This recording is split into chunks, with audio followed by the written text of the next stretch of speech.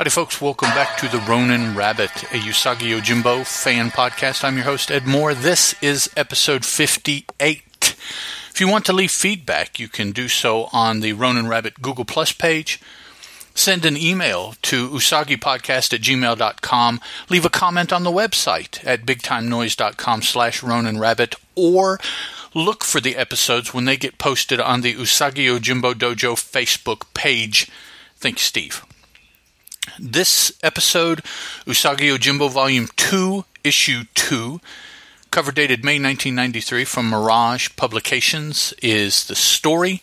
Shades of Green Part 2 is the main story, and the smaller secondary story is Usagi's Garden. Now, if you remember from last episode, we have Kakera and the appearance of the Teenage Mutant Ninja Turtles to finish up. We roll from that right into this with this issue opening. We see the village, and several of the farmers are patrolling the village, doing what kind of guard work they can.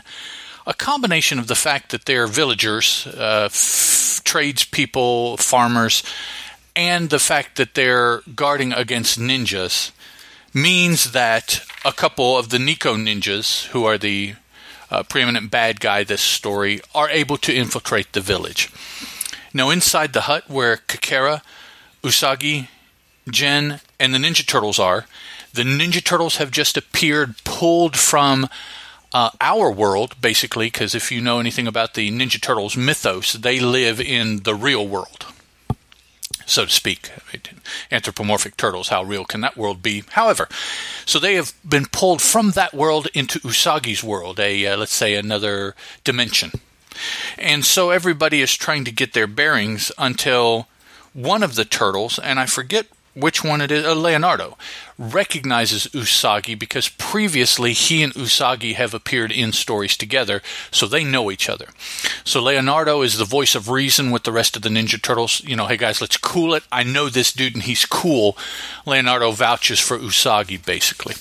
So we have an introduction of Kakera, who very much resembles Shredder, Usagi and Gen, and then we know Leonardo from the Ninja Turtles, but we don't have an introduction to any of the rest of the Turtles so far. And just for the purposes of being thorough, Raphael, Michelangelo, and Donatello are the other three Turtles, along with Leonardo, all named after artists. What kind of art? Impressionistic artists, I believe all those guys are. They're all the same style anyways. So after the introductions, we have Kakera, who fills in the Ninja Turtles on the story because he and Usagi and Gen, of course, know what everybody's up against. So the Turtles are brought up to speed. We cut outside and we see that probably through sheer luck, one of the guards happens to round a corner of the village and sees the two ninja infiltrators, is able to get out the alarm before they quickly kill him. At the sound of the alarm, the ninjas determine that their mission is now over. They have to leave, even though they probably don't have any more information than they had when they got in. So they're running out. Gen and Usagi and the Turtles and Kakera run to where the ninjas are. They catch up with them. Usagi manages, with the help of one of the Turtles, and I should know which one it is. It's the one that wields the samurai sword, but I don't know my Turtles well enough. They dispatch one of the ninja as the ninja refuses to give up. He continues fighting. Usagi ultimately has to dispatch him. They were initially wanting to keep one of the ninja alive so they could question him, but that was not possible in this instance. So they're all gathered around the dead ninja, and they realize, hey, where's Leonardo? You know, one of our guys is missing. So we cut to the woods where the ninja that escaped is running, making his way back home, pretty much. And we have several panels of him over the river and through the wood, you know, all that kind of stuff as he's going back and forth. So, sorry about that, I'm not a singer, I know. Going back and forth, cutting across his trail, trying to throw off any following, any pursuit that there might be. However, up in the trees, Leonardo is pursuing him that higher vantage point's able to keep an easier eye on him no matter how much he crosses and double crosses his path. Ultimately, Leonardo sees that the ninja that escaped capture finally makes his way to what looks to be an abandoned temple there in the woods somewhere. Leonardo kind of, makes a memory tick of that, looks around, notices that there are sentries completely surrounding this place, realizes that it's pretty well protected, probably fairly well fortified as well. It's not possible for me to make a move on my own. I need to just remember where this place is and get back to the village, to the rest of my brothers. All 4 Ninja Turtles are supposedly brothers too. And tell everybody, and we'll come back. We continue following the ninja as he goes into the temple and is confronted by Gunji, who has pretty much set himself up as the Chunin, which we remember from last episode is that's the executive officer, but I guess a true leader has not been chosen yet. So Gunji and Kashira Chizu are still battling for actual leadership of the ninja clan. So Gunji is making his move to do that by spearheading this particular operation. When it's successful, the rest of the clan will realize he is the one that should be leader, and they will choose him as their leader. The ninja gives a report to Chunin and Kashira, explaining who's in the village, what they're up against, and he throws out that there are 2 things of interest. Gunji is interested in the fact that the Nico Ninja says that there are 4 Kame Ninja there, so he automatically assumes that there is another ninja clan that has gotten involved, and he's concerned about that. Kashira seems to be piqued when the ninja spy says that there's a long-eared samurai there too. She remembers Usagi from the Dragon Bellows storyline. I don't believe Gunji probably ever met Usagi. Not that I can remember. He certainly doesn't seem to recognize a long-eared samurai description. So Kashira and Gunji talk things over here a little bit, and then Gunji goes back out and explains the rest of the plan to the assembled Nico Ninja. We are not privy to that plan because it would kind of spoil the story. So instead, we go back to the village. Mr. Sakai takes us to the village. Our good army, let's say, are mulling around, making preparations. They've already been infiltrated. That means that the enemy probably is going to be making a move soon. So they are shoring up their defenses because they certainly feel that something is on the horizon. The war, and I'm throwing up big air quotes here and you guys can't see that, so just take my word that I used air quotes with war, is getting ready to truly break out. At this point, one of the turtles, and I don't think he's ever named here, no, but he is the Nunchuck Turtle, it looks like, is finally realizing something about the situation. And that is that everyone is an animal. This universe is populated with anthropomorphic animals. And that's really weird for the turtles because their world is human with the occasional freaks that they combat. But even the leader of the freaks is a human. And then the only anthropomorphic animals really that they run into, except for an occasional bad guy, is the 4 of them and their Sensei Shredder. So very different worlds. We know from Usagi's world that there is also a smattering or maybe more of humans around, but mostly it's reversed. More anthropomorphic animals than human.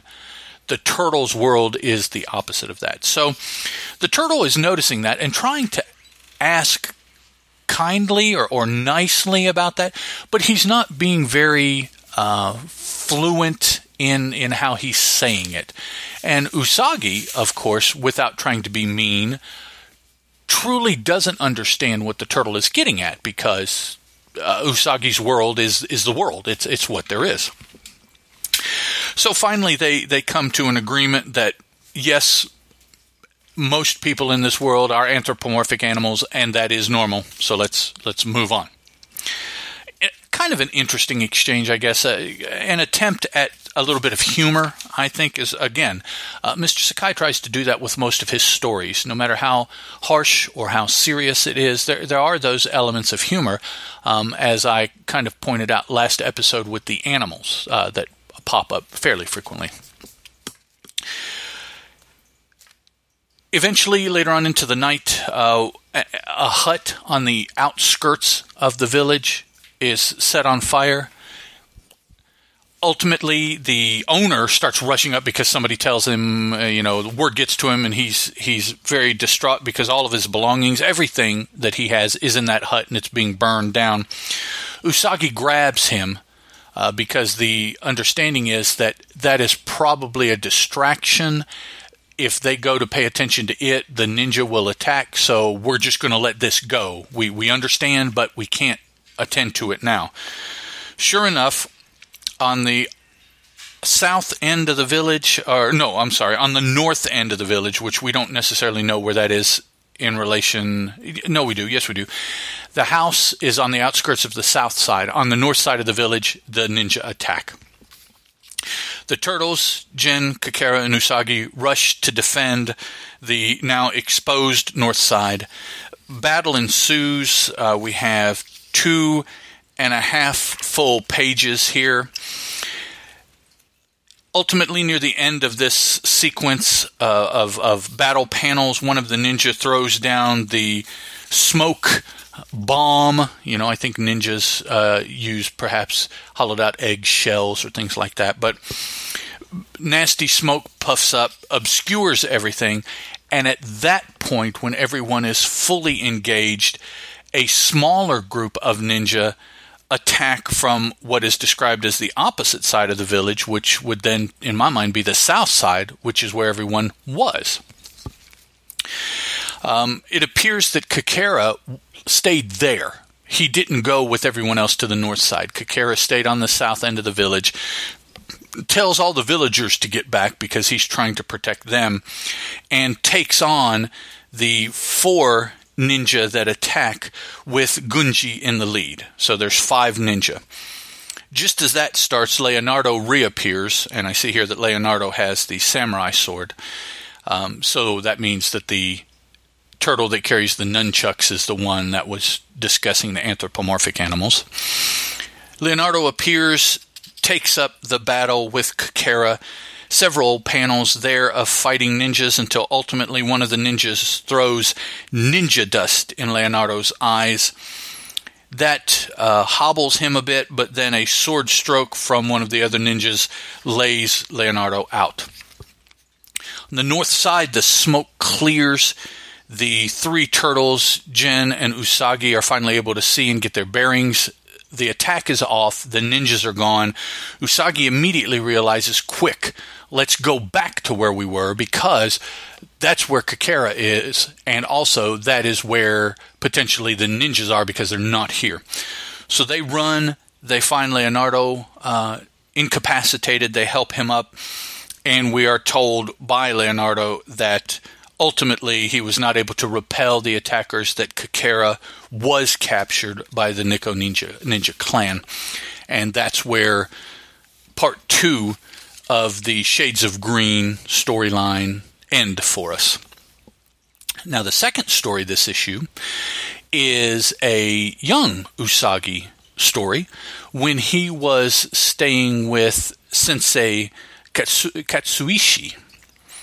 So we open with Katsuishi and Usagi tending a garden. Usagi is lamenting why they have to do this. Turns out the villagers help out Katsuishi and Usagi by giving them surplus food in exchange for the sage advice of the sensei, but also for sensei protecting the village against any marauding bandits or anything like that. What ensues is a discussion between Katsuishi and Usagi about relying on yourself rather than others. Usagi with the very juvenile, well, it's dumb to do this when we can have it given to us, basically. Ultimately, Katsuishi tells Usagi just to be quiet and just tend things like he's told to do.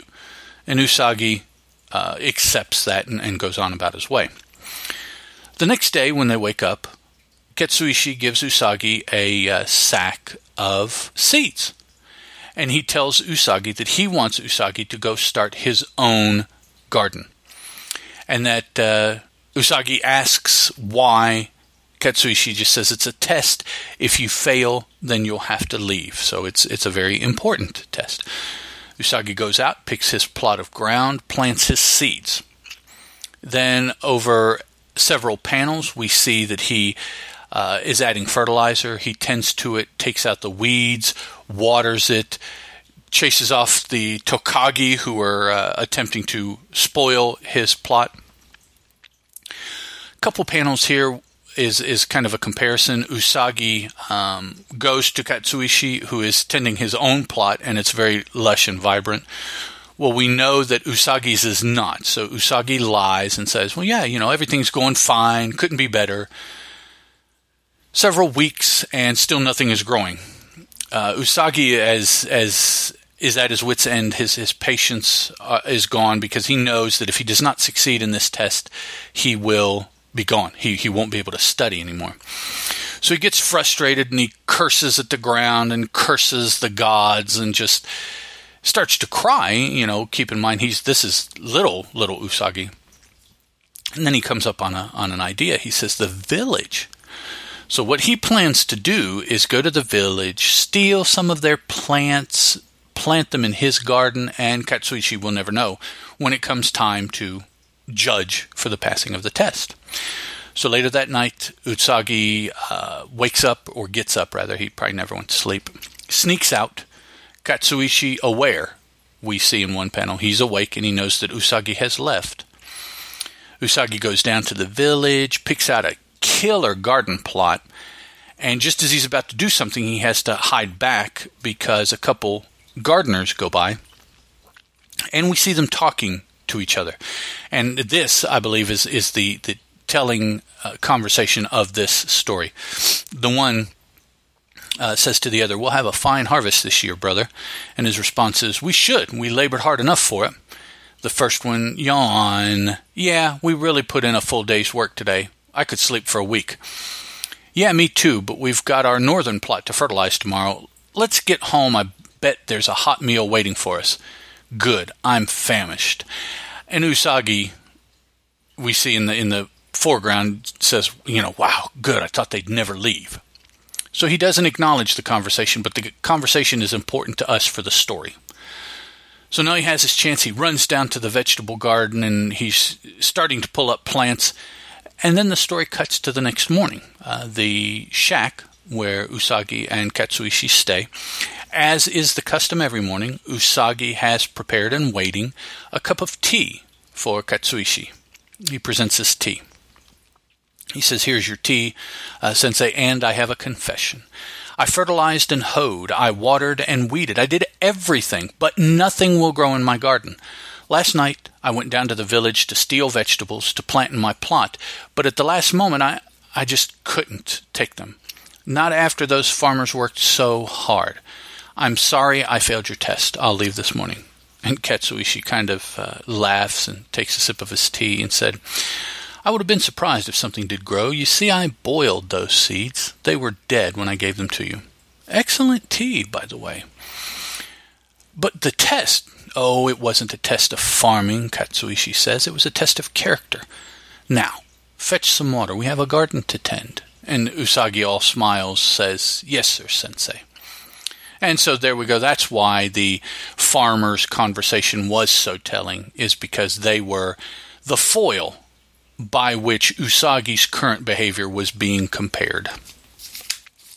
Not really the introduction of any terms or anything like that was new to us. I do want to recognize some folks for some feedback that we've been given. Over on the Usagi Yojimbo Google Plus page, there's a couple folks that I want to point out. The page has been liked by both Dave Slusher and Dr. G, the man of nerdology.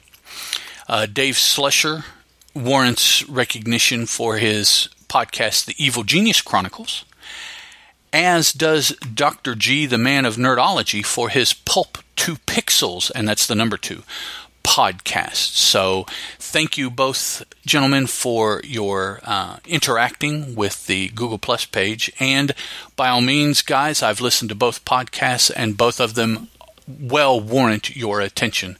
If you listen to this show, not necessarily their shows are the same kind of shows, but they are both very high-quality shows, very entertaining and interesting shows of their own. So by all means, give them a listen.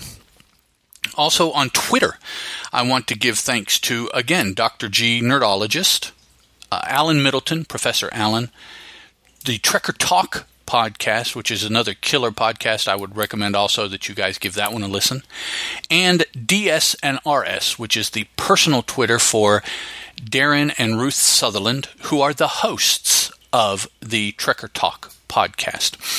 In particular, I want to recognize the Sutherlands because they do absolute yeoman's work in liking and both Facebook posts and tweets and retweeting things on Twitter and interacting with me quite a bit about other podcasts that I do, but also in particular, in this case, of course, the Ronin Rabbit podcast. They have recently, I believe, caught up and are up to date on the show. So that is very cool that they put in the extra time to catch up. I appreciate that, and I definitely thank them for their interaction and value that very much. Thanks a lot, guys. Next time out, Usagi Yojimbo Volume 2, Issue 3 from Mirage Publishing, cover dated July 1993. We'll talk to you guys then. Bye. The Ronin Rabbit podcast is a Teal production, and as such, is licensed under a Creative Commons Attribution, Non-Commercial, Non-Derivatives 3.0 Unported License.